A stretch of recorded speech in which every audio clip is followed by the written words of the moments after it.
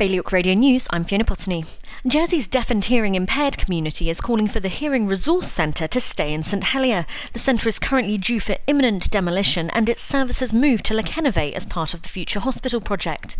The Guernsey Fibre project is starting to make progress on its promise to connect 30,000 people to a new fibre optic broadband network. The work's being undertaken by Shaw. A man and a woman have admitted committing a grave and criminal assault on a man at a property in St Helier last May. Tyler Kennedy and Siobhan Christine White are due to be sentenced in Jersey's Royal Court in February.